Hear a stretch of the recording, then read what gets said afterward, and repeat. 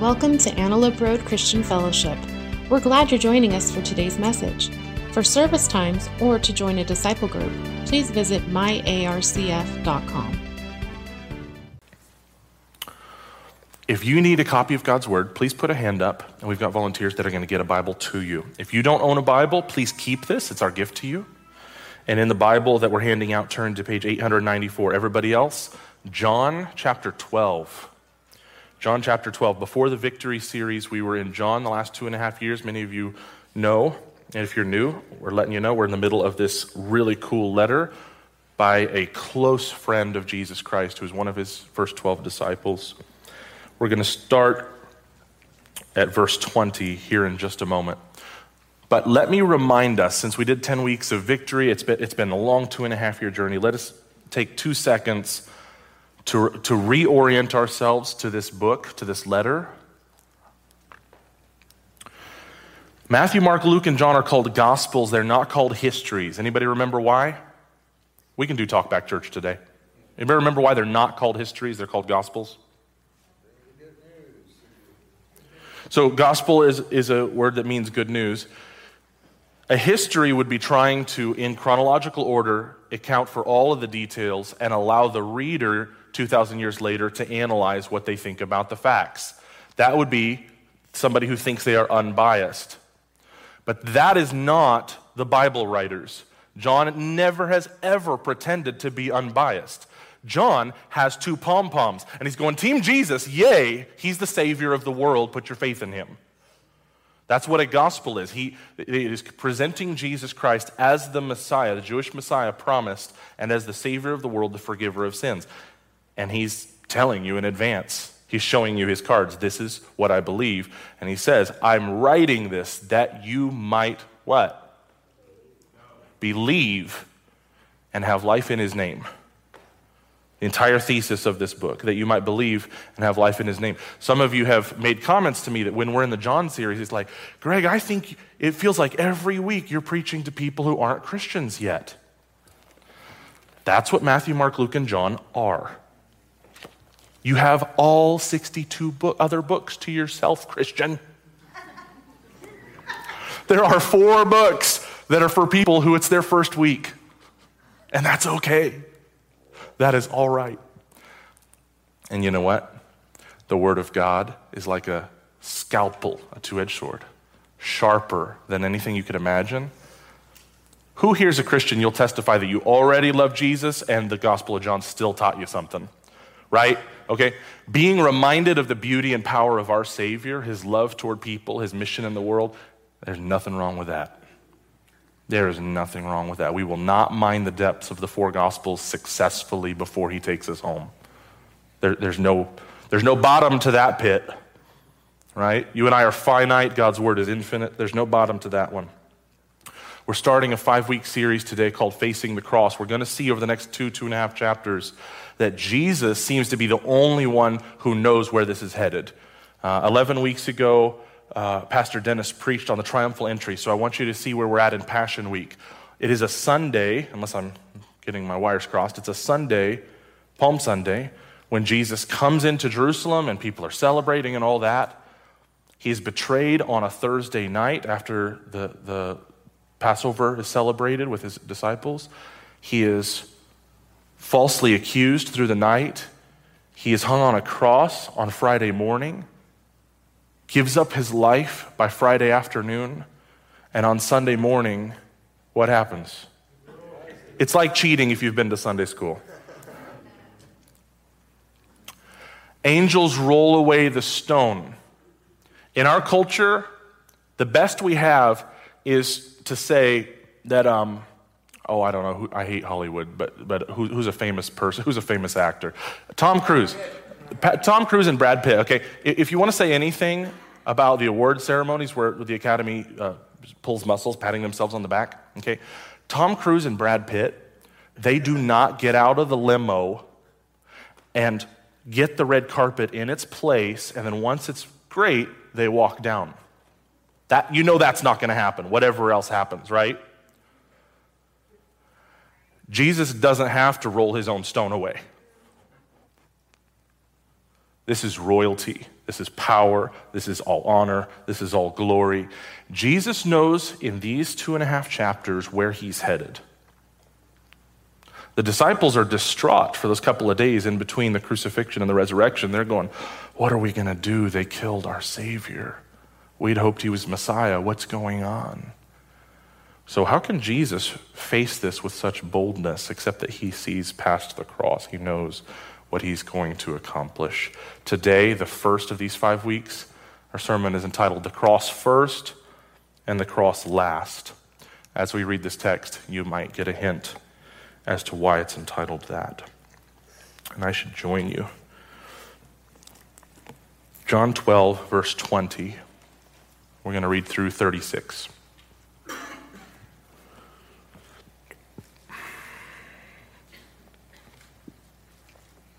Some Greeks who had come to Jerusalem for the Passover celebration paid a visit to Philip, who was from Bethsaida in Galilee.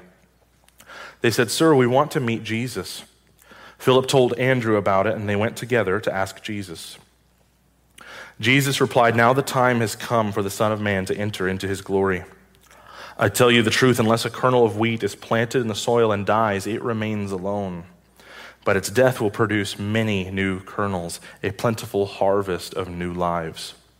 Those who love their life in this world will lose it." Does that sound like getting a book deal and a yacht for following Jesus? Okay, just checking. Those who care nothing for their life in this world will keep it for eternity. Does that sound like John the Baptist to anybody besides me? Anyone who wants to be my disciple must follow me, because my servants must be where I am, and the Father will honor anyone who serves me. Now my soul is deeply troubled. Should I pray, "Father, save me from this hour"? But this is the very reason I came. To remind you guys, a number of times in the Gospel of John, Jesus has said, "It is not my hour, it is not my hour, it is not my hour." What did he just say? Oh yeah. There's a huge transition in the book. Now is the time. I'm about to die, okay? Verse 28, "Father, bring glory to your name." Is that where our heart should be in the midst of suffering? Wow. That sounds like Job, chapter 1. Then a voice spoke from heaven saying, because when you pray, the sky's open, right? Anybody here? That's a Tuesday for you. No? I don't know. Maybe there's a reason John feels like Jesus is a big deal. A voice spoke from heaven saying, "I have already brought glory to my name, and I will do so again." Not the first time in the Gospel of John where God the Father speaks from heaven. When the crowd heard the voice. Now at this point we're really tempted. Oh, okay, so if a voice speaks from heaven, for sure everybody's going to know Jesus is the Messiah. They're all going to put their faith in him, and then we're hunky-dory. Boy, that's simple. How many family members, if those of you who are Christians, how many family members have you prayed for and you've been tempted as you've thought and wrestled and prayed, "Lord, if you just did a miracle, they would believe. God, if you just opened the heavens, they would believe." And yet the scriptures are filled with, well, here it comes. When the crowd heard the voice, some thought it was thunder, so that was helpful, while others declared an angel had spoken to him. Now that's really popular in our culture. Something spiritual happened. An angel spoke to Jesus. That wasn't for me, that was for you. That was your own private religious experience. Right? That's America in the 21st century right there. Verse 30, then Jesus told them, "The voice was for your benefit, not mine. The time for judging this world has come, when Satan, the ruler of this world, will be cast out. And when I am lifted up from the earth, I will draw everyone to myself." He said this to indicate how he was going to die. The crowd responded, "We understood from Scripture that the Messiah would live forever. How can you say that the Son of Man will die? Just who is this Son of Man anyway?" Jesus replied, "My light will shine for you just a little longer. Walk in the light while you can, so the darkness will not overtake you. Those who walk in the darkness cannot see where they are going. Put your trust in the light while there is still time. Then you will become children of the light." Do you hear that? You want to talk about identity? Don't decide your identity and then shove it on God. That's what we like to do now. I decide who I am and I tell God. He says, no. You want blessing? Let me tell you who you are. Choose the light while you can, and you'll become a child of the light. After saying these things, Jesus went away and was hidden from them. Holy Spirit, unless you teach us the scriptures today, we're in trouble and we have no hope. Father, we confess that we bring a lot to the text. We shove things onto your word instead of letting you speak. We talk over you, we interrupt, we misinterpret, we assume. And we ask for your forgiveness, and we ask for your Holy Spirit's leadership and guidance right now. We unashamedly, Lord, ask for blessing. Not because the Christian faith is about us, but because when you bless your children and you bless the world, we respond with worship. So make worshipers out of us, God. In the precious name of Jesus Christ we pray. And ARCF said, Amen. Note takers, grab your pens. Use every day of this life to invest in the next. This is going to have to be lightning fast because this is Promotion Sunday. So if there are questions, you can shoot me an angry email later. Use every day of this life to invest in the next.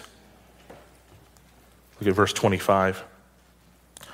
Those who love their life in this world will lose it. Those who care nothing for this life in this world will keep it for eternity. What does that mean? I care nothing for my life. Does that mean I don't brush my teeth? I don't work hard, to please my boss so that I get to have a job or even get a promotion and pay the bills and take care of a family. I care nothing about this life. I'm going to go live in a van down by the river. Be a motivational speaker. 4 of you are with me right now. That's great. R.I.P. Chris. Always miss you. So, no, that Jesus is obviously not telling us that we don't make any investment in this life. He's telling us the investments that we make, when do we get to reap the harvest? If I make a financial investment now, when do I reap the harvest? You can't take money with you, so it's definitely not in heaven, right? If I make a financial investment, I get to hopefully reap reward from that. I get to harvest now. But what if I do something for the sake of the kingdom, for Jesus' fame in our world? Right?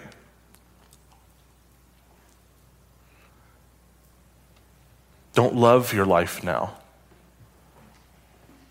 You guys, we're in the burbs. Everything outside of this building is trying to convince you that you are the point.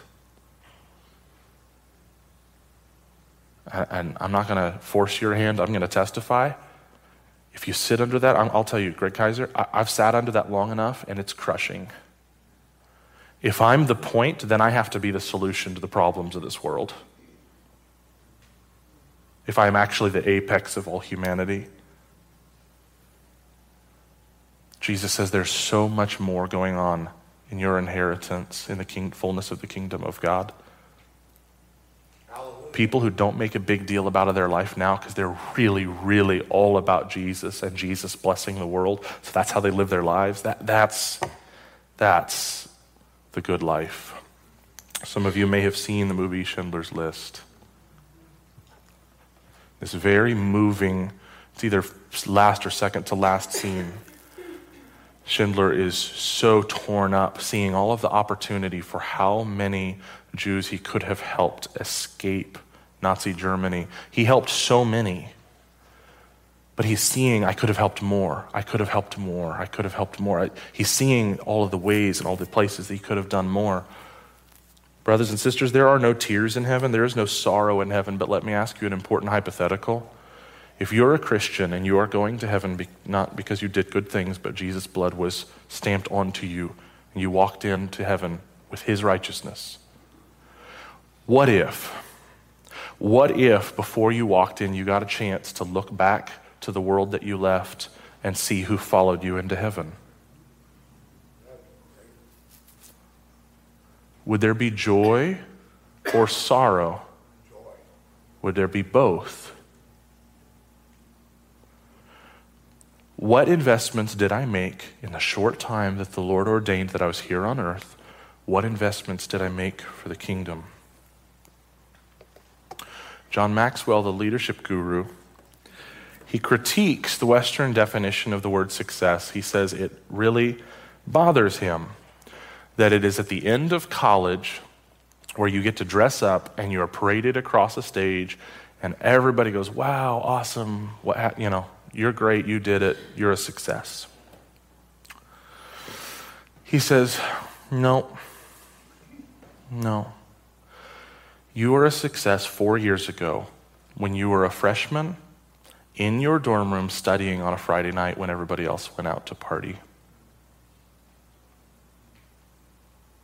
When you had the wisdom to make steady, wise choices, you were already a success. He says graduation ceremony is when your success is recognized. That's when it comes out into the light. Christians, the book of Revelation says that there are gifts, rewards, crowns bestowed on the children of God, honor given, that because we are finally sinless, we can't stand to just receive the honor for ourselves. We cast it down at Jesus' feet and worship him for eternity. What are the decisions that we make to decide what that crown looks like?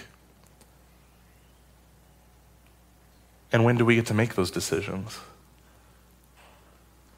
It's right now. It's right now. I treat my life, please, this is a relatively small thing. This is simply a launching pad into how can I bless and impact the kingdom of God. I want people to know their Creator. I want people to know their Creator. And so when you look at my budget and you're like, tithing, what's that? And when you look at, they support 3 different missionaries on top of giving 10% to the church. They're crazy. Because you've learned to view your life as just a launch pad towards something better, something that'll last, something that will sustain, something that will give greater joy. Next blank. Jesus, lifted up, still draws people to himself. Anybody believe that one? It would be tragic, and I think we have done it. It would be tragic if we look at the words of Jesus in the middle of this passage and we go, Jesus was speaking prophetically about how he was going to die. He's going to be crucified in a few days. I get it. Cool. And then we're done. There's no further possible meaning to this passage. There's no second layer. There's no third layer. There's no eternal spiritual truth. No, he was just saying how he was going to die. Except John, our writer, loves double entendre, and these translations don't always choose the same word based off the same Greek word. But let me, again, we're short on time, but let me tell you what John said, and then I want you to go study it for yourself this week. Jesus said, the time has come for the Son of Man, referring to himself, to be exalted, okay, lifted up, honored, where people can see me, okay? And then he says, Father, exalt yourself. Then the Father speaks from heaven and says, I have already exalted myself, and I'll do it again. And then Jesus says, the Son of Man be lifted up. He'll draw him into himself. 5? I can't count. Was that 5? In a row. Exalted, exalted, exalted, exalted, exalted, exalted, exalted. What's the passage about, folks? For the people who haven't seen. For them to believe is something great. It was rhetorical. So, this is a passage about the Father and the Son. The Holy Spirit's always kind of hovering in the background, isn't he? The Father and the Son are being lifted up, and all men see the Father how? They see it through Jesus' cross. We see the heart of God when Jesus lays down his life for us. Now, let me ask a question that's so dumb it sounds silly. Have any of you seen Jesus Christ hanging on his cross? You know what I mean? We're talking about something that happened 2,000 years ago. Have you seen it? Have I seen it? Well, apparently, the New Testament writers are crazy, because the New Testament writers, in talking to the churches, they go, man, I remember what your faith was like as first. You guys followed as if you had seen him yourself. That's the way faith is supposed to be. The New Testament writers say that we have. Because the family of God is built by faith. Somebody that was 50 miles from where Jesus physically died, and somebody was 1,700 years away from where Jesus died, and somebody was 2 continents away. We see him, and we see him lifted up, and we see him by faith. Just as we see the resurrection. There are things that are spiritually discerned that only the Holy Spirit can lead us into seeing. But let me ask a question. Do we still believe in the 21st century that drawing people to himself, that you lift Jesus up to do that? Do we believe that?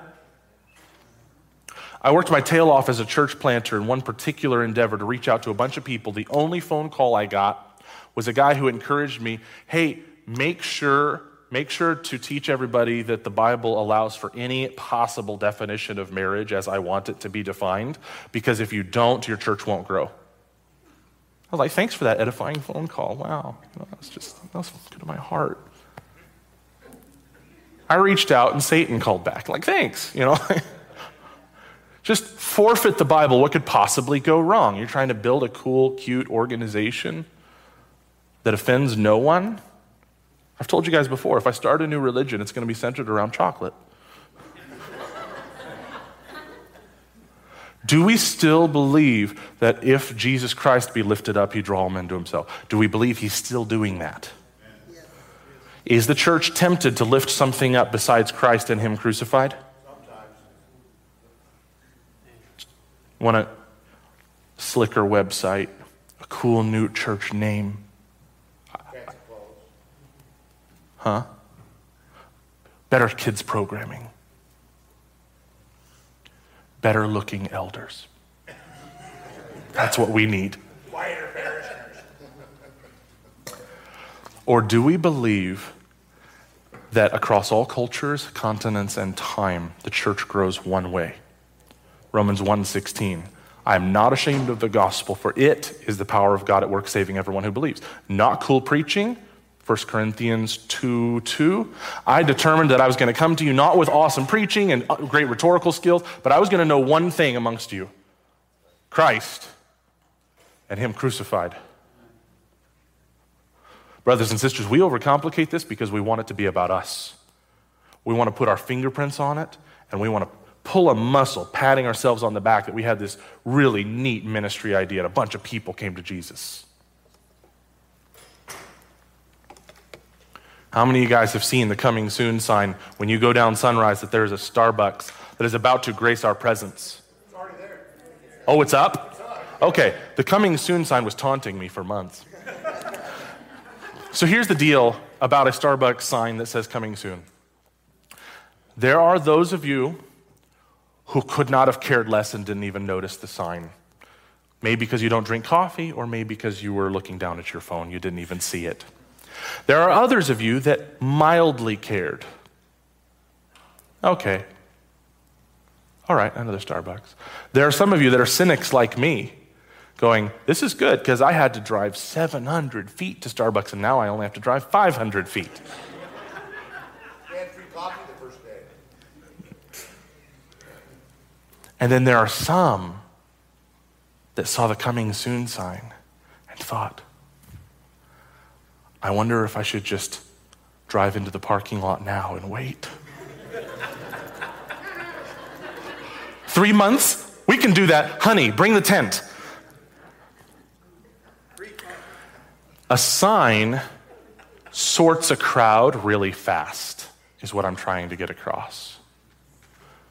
A sign sorts a crowd into segments really, really fast. And you see, for 2,000 years, Christ and him crucified has been shown and has been proclaimed to people, and the responses are somewhere between that's stupid, that's nonsense, all the way to that's the most beautiful story I've ever heard.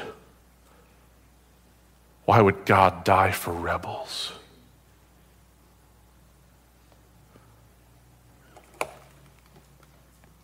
We have 4 core values. Connect, grow, serve, and go. The 4th is go tell people about Jesus. ARCF, Do we believe that sharing the gospel is only for super Christians? Is that some fancy schmancy program you have to go through to share your joy at being connected to God by the blood of Jesus?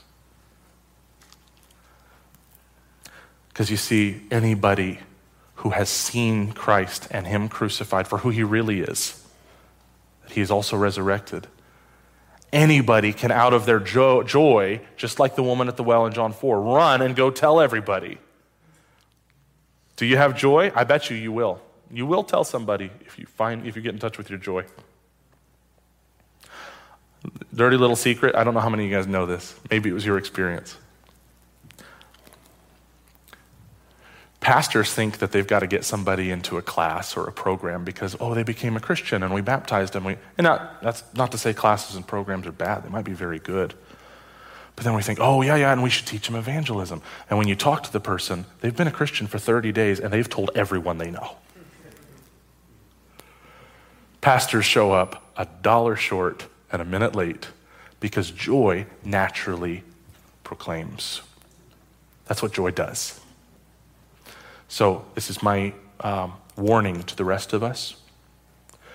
If we've not shared the good news of who Jesus is in a while, maybe we've got to get back in touch with our first love, right? Stir affections again. Lord, remind me of what it was like when I really was grateful for my forgiveness, when I was really grateful to be connected to you.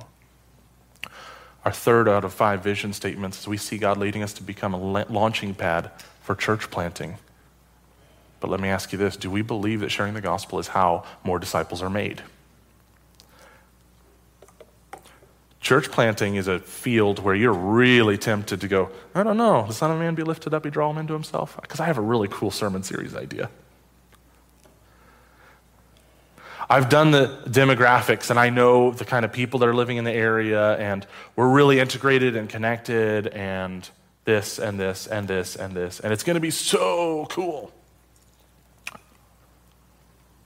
ARCF, there's something I don't know if I've ever said before to you guys, but I'd really love it if we kind of memorized it and baked it into the cake around here.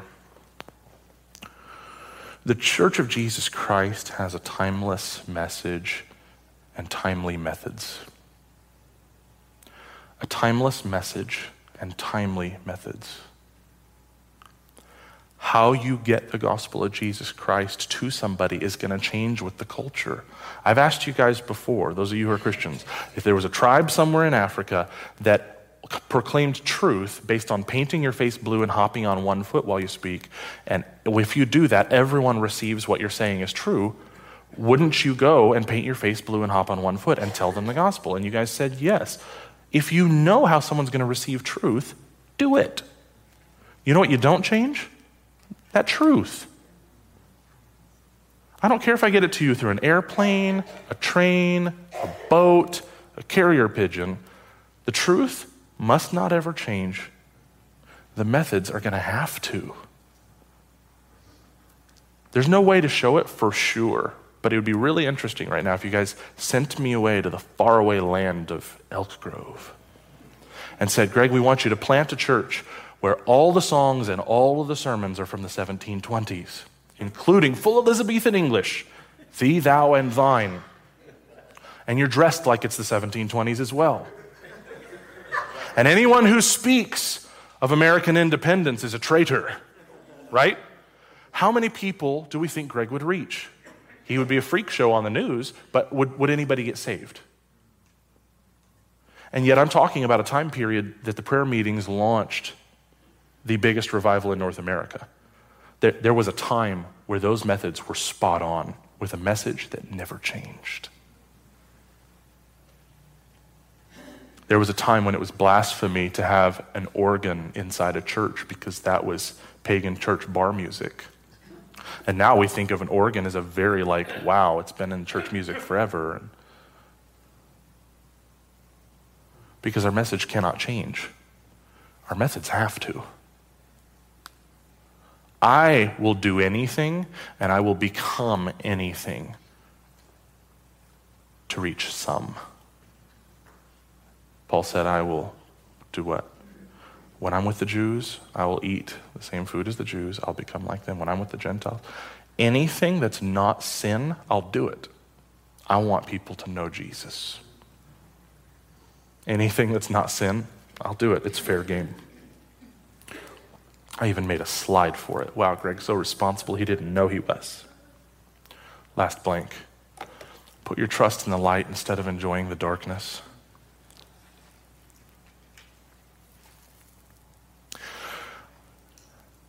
Nobody likes being offensive. Nobody likes feeling like you're that awkward Christian. But nobody wants their friends to not know their Creator either. Look at verse 34. The crowd responded, "We understood from Scripture that the Messiah would live forever. How can you say the Son of Man will die? Just who is the Son of Man anyway?" So there's confusion about who he is, even though he is shown over and over and even made I am statements. Jesus replied, "My light will shine for you just a little longer." This is very different than the cultural narrative right now. You have a light inside you and you need to find it. Jesus says, no, there's one light. Here I am. My light will shine for you just a little longer. Walk in the light while you can, so the darkness will not overtake you. Those who walk in the darkness cannot see where they're going. Is that a little bit closed-minded? Little closed-minded for our culture, but really practical. If there's a room with no windows and you turn off the light, guess what? Dark. You're going to stub your toe on something. You're going to say a word. You're going to apologize to Jesus for the word that you said. This is going to happen. We know it in the physical world that with darkness we cannot see where we're going. But when it comes to the spiritual world, all of a sudden it's, what's right for Dennis is right for Dennis. He's got his own light. I have my own light. The Purifoys have their own unique light.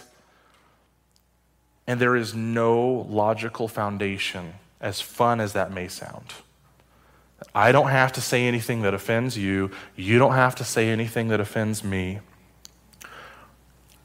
Are we trying to not offend each other, or are we trying to pursue right connection with our Creator? Because, if we're in the desert and I find an oasis, it might offend you to come and call you thirsty. Hey, you're thirsty. Come to this water I found. How dare you call me thirsty? I have my own water. Here, somewhere. The Church of Jesus Christ, if you're exploring faith right now, I need you to know, I know this is offensive. We love you enough to tell you we have found water, and it's not us. His name is Jesus. Okay? This is our message. This is who we are. And we are not trying to offend you. We do know that the gospel offends the part of you that is rebellious against God, because the gospel is trying to crush and destroy that. So if you feel like it's an existential threat when somebody calls you a sinner, don't worry about Greg calling you a sinner. You worry about Jesus. If Jesus calls you a sinner and he doesn't lie, and he's the same one who loves you enough to go to a cross to die to wash away that sin, maybe just, get lost in joy at a merciful God. Maybe now's a good time to do that. He's inviting you to do that. Walk in the light while there is time. And he defined the light. He says, it's me. It's not doing what Pastor Greg thinks is best. It's not your favorite Bible teacher that you buy all their books. You follow Jesus while there's time. That's his call to you. That's this church's call to you. Follow Jesus. Just to admit that you like the darkness. Join the team. We all like the darkness. For a Christian, that's called the old self. I like doing what I want to do. The problem is the wages of my sin is death. What I rightly deserve from all that rebellion is spiritual death and divorce from God. I tried that. It wasn't fun. It was very fun in the short term, but it didn't give me joy. It didn't sustain. It didn't last. And it wasn't lined up with reality. Put your trust in the light. This is saying, Jesus, I believe your cross was sufficient to pay for sin. And me going to hell to pay for sin, that doesn't sound fun. I'd rather be in right, joyful relationship with my Father in heaven. That's the call of this text to you. We're going to pray. We don't normally do this, but we need to get more prayer into our services. So we're going to take a few minutes. And I want to invite the elders and their wives, staff and their spouses. I want to open up the front, and whatever mic we're using, to the leadership to lead us during this time. If you guys need guidance, I want you to keep John 12 open in front of you. We are going to spend a few moments praying through this text. We're going to spend a few moments maybe praying through your sermon notes. We're going to ask ourselves individually, God, what do you have for us? What is it you want me to do? And as a church family, God, what is it that you have for us? What would you have us to do? I'm going to start us off, and then I'm going to take a seat. We need to spend some time pursuing our Creator and enjoying him in prayer.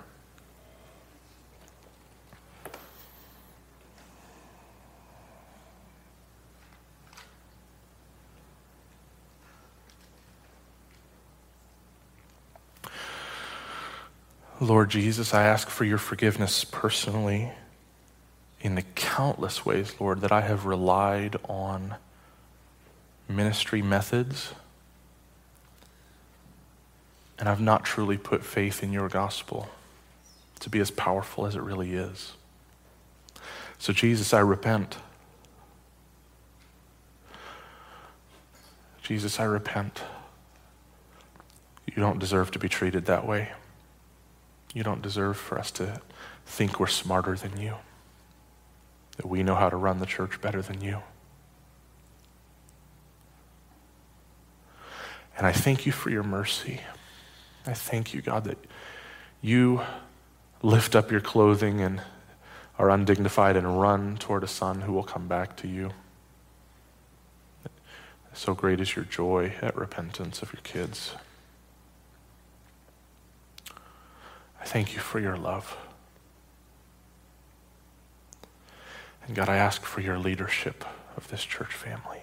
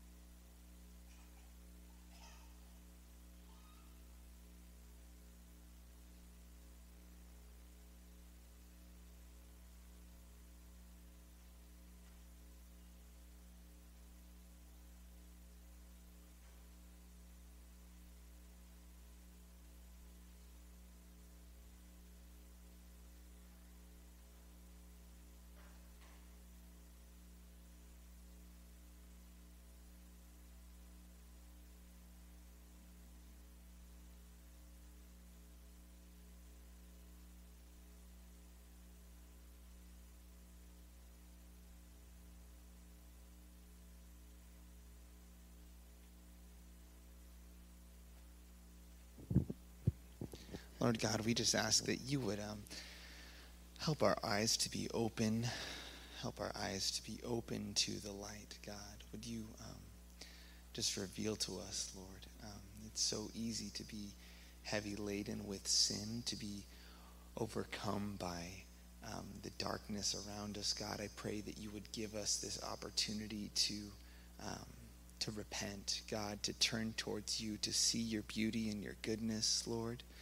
To trust you. God, help our eyes to look up at you and see the cross, Lord, and see the pain that you went through. God, and it's like the same pain you're going through now when you see your children running away from you, God. I pray that you would help us. God, you would help us to turn. You would help us to return to you, God, to see you and to see your beauty and your love for us, God. Lord, I thank you that at the beginning of this passage, there were Gentiles who wanted to see you, Lord, and that is our testimony, Lord, that there may be some of us here who are Jewish by heritage, but God, many of us were wandering and lost and following after other gods, and Lord, you performed miracles. You performed miracles in generations before us that gave us an opportunity now to seek your face, to see your beauty, Lord, to know you, to really know you. And God, I pray, Lord, that you would help us to to not just study the Bible and know a lot about it, God, and not to know a lot about you like you're an animal at a zoo for us to study. But God, you are our Father who loves us, and I pray that you would help us to have our hearts open to you, Lord. Just like any other relationship that takes time and building trust and all of this, God, I pray that you would help us to pursue you with passion, with love, with commitment, Lord. Would you help us, Lord? Because we are flawed, and we're gonna, some of us sitting right now, and when we walk out of this room, we're just gonna forget. We're gonna be forgetful. We're gonna forget about even the testimony that you have given us, Lord. We forget from moment to moment, and so God, I ask that you would remind us, Lord. Help us to remember the sin that you saved us from, Lord. The wandering that you saved us from, Lord, that we were lost. We were chasing after money or success or greed or relationships. And God, you showed us all the ways that we had chased after idols and false gods. And Lord, you showed us yourself, the true God. Help us, Lord. Glorify yourself through us, Lord. Help us to trust you, Lord.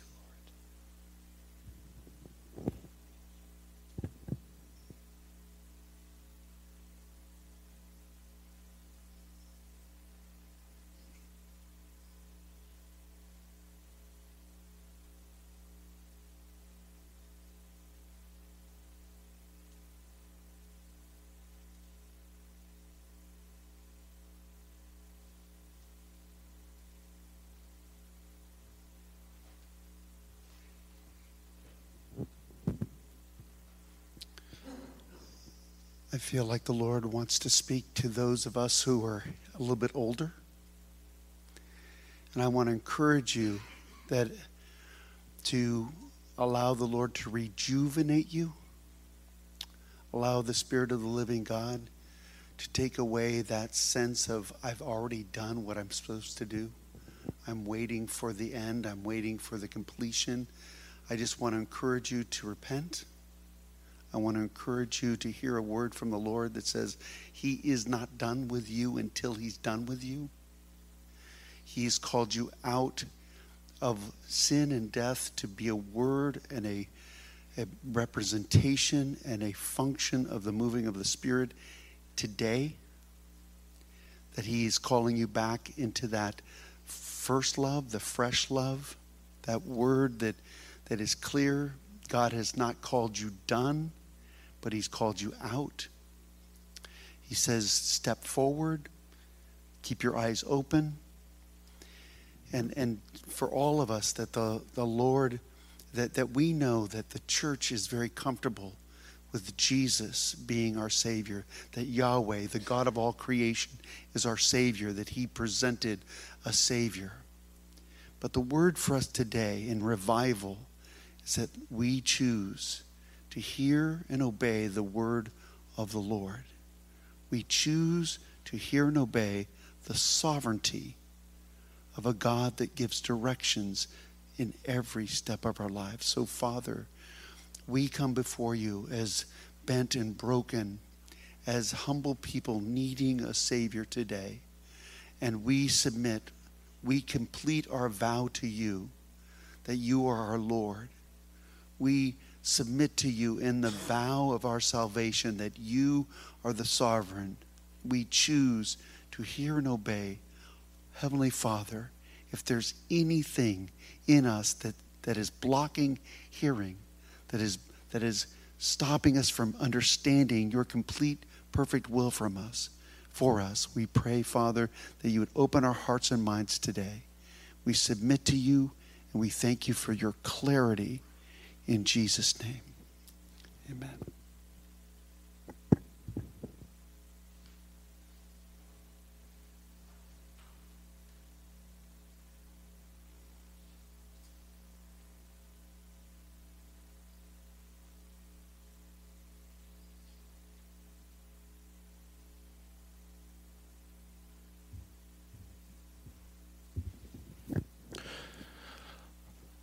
Lord, I ask you to take these small moments of time, these small steps of obedience, and please form us and shape us and mold us into a people defined by prayer. We ask this in the strong name of Jesus, and God's people said, amen. 2 quick announcements, one by Conrad, one by Sherry. Rock, paper, scissors to see who's going to go first. Okay. Sherry, would you close us in prayer after you're the last? My announcement is really exciting because it's about the fireworks booth. Who loves the fireworks booth? It's so awesome. Raise your hand if you have ever volunteered in the fireworks booth. Isn't it great? Isn't it an awesome time? First of all, thank you all for having served before, and I'm going to ask you, will you serve again, please? You know what? It's funny because it's a fundraiser, and so, am I just up here to talk about money? No. We work together. Me and Melissa work together. We organize the fireworks booth, and if you know me at all, you know that Melissa more organizes the fireworks booth than I do. But we share the funds that we raise between the worship arts team and the youth group budget. And sweet slide, there it is. So you can sign up online. It's actually really easy because Melissa made it really easy. But we get to share that money.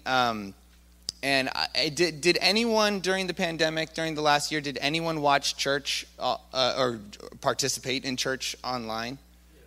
Yeah. So that was really largely made possible because of the money that we raised from the fireworks booth, that the worship arts team was able to buy equipment and to make that happen. And there are things that you just don't really see as far as the worship team is concerned, that we have a lot of really old, outdated equipment that makes it tough, and it just takes money to get the new stuff. So that's a big part of the worship art side. And then as far as the youth group is concerned, like you heard the call of our church, of our Savior, is to follow Jesus. And Melissa is wanting to do that with the worship arts team, and we're wanting to do that with the youth group, is to help kids get to camp. Not that camp is the end-all, be-all. It's not the only thing that makes it possible for people to know Jesus, but it is something that's very special. And so a lot of the money that we raise is to help students get to camp, and to help get awesome gifts for graduates and stuff like that. So we work hard. We have a ton of fun, but there's a purpose. There's a goal. It's not just about raising money so that we can have stockpiles of money. It's like, no, it's to raise money so that we can spend it, so that people young and old can know Jesus, can encounter him. So I want to encourage you, if you have time between June 28th and July 4th, and you'd like to hang out in a white wooden box with me and Melissa, please join us. It's a lot of fun, and we would love your help. Sign-ups at the back and online at myarcf.com/fireworks. Here's Sherry. Hello again. Thank you. You've embarrassed me enough today. Thank you. Next Sunday, we need your help. Many of you know that Royal Stage is using our facility for their production on Saturday. So we are not able to set up for Bible Day Camp really on the property until Sunday morning. And I realize that it's Father's Day. So what we're asking is if people could stick around for 30 to 45 minutes. We will have a big sign up in the back. It's going to have everything that needs to be done. You come and check in with me. I'll tell you what we need you to do. We'll have all of the supplies. But we want to transform this room especially into a railroad station. So, and then we've got other parts of the facility that we'll be decorating as well. So if you are able, we would really appreciate it. And if you're not, that's okay. Please pray for us next week. We're so excited to have so many kids on campus, and my prayer is that they all come and experience Jesus. So thank you very much. I already said it, 111 kids.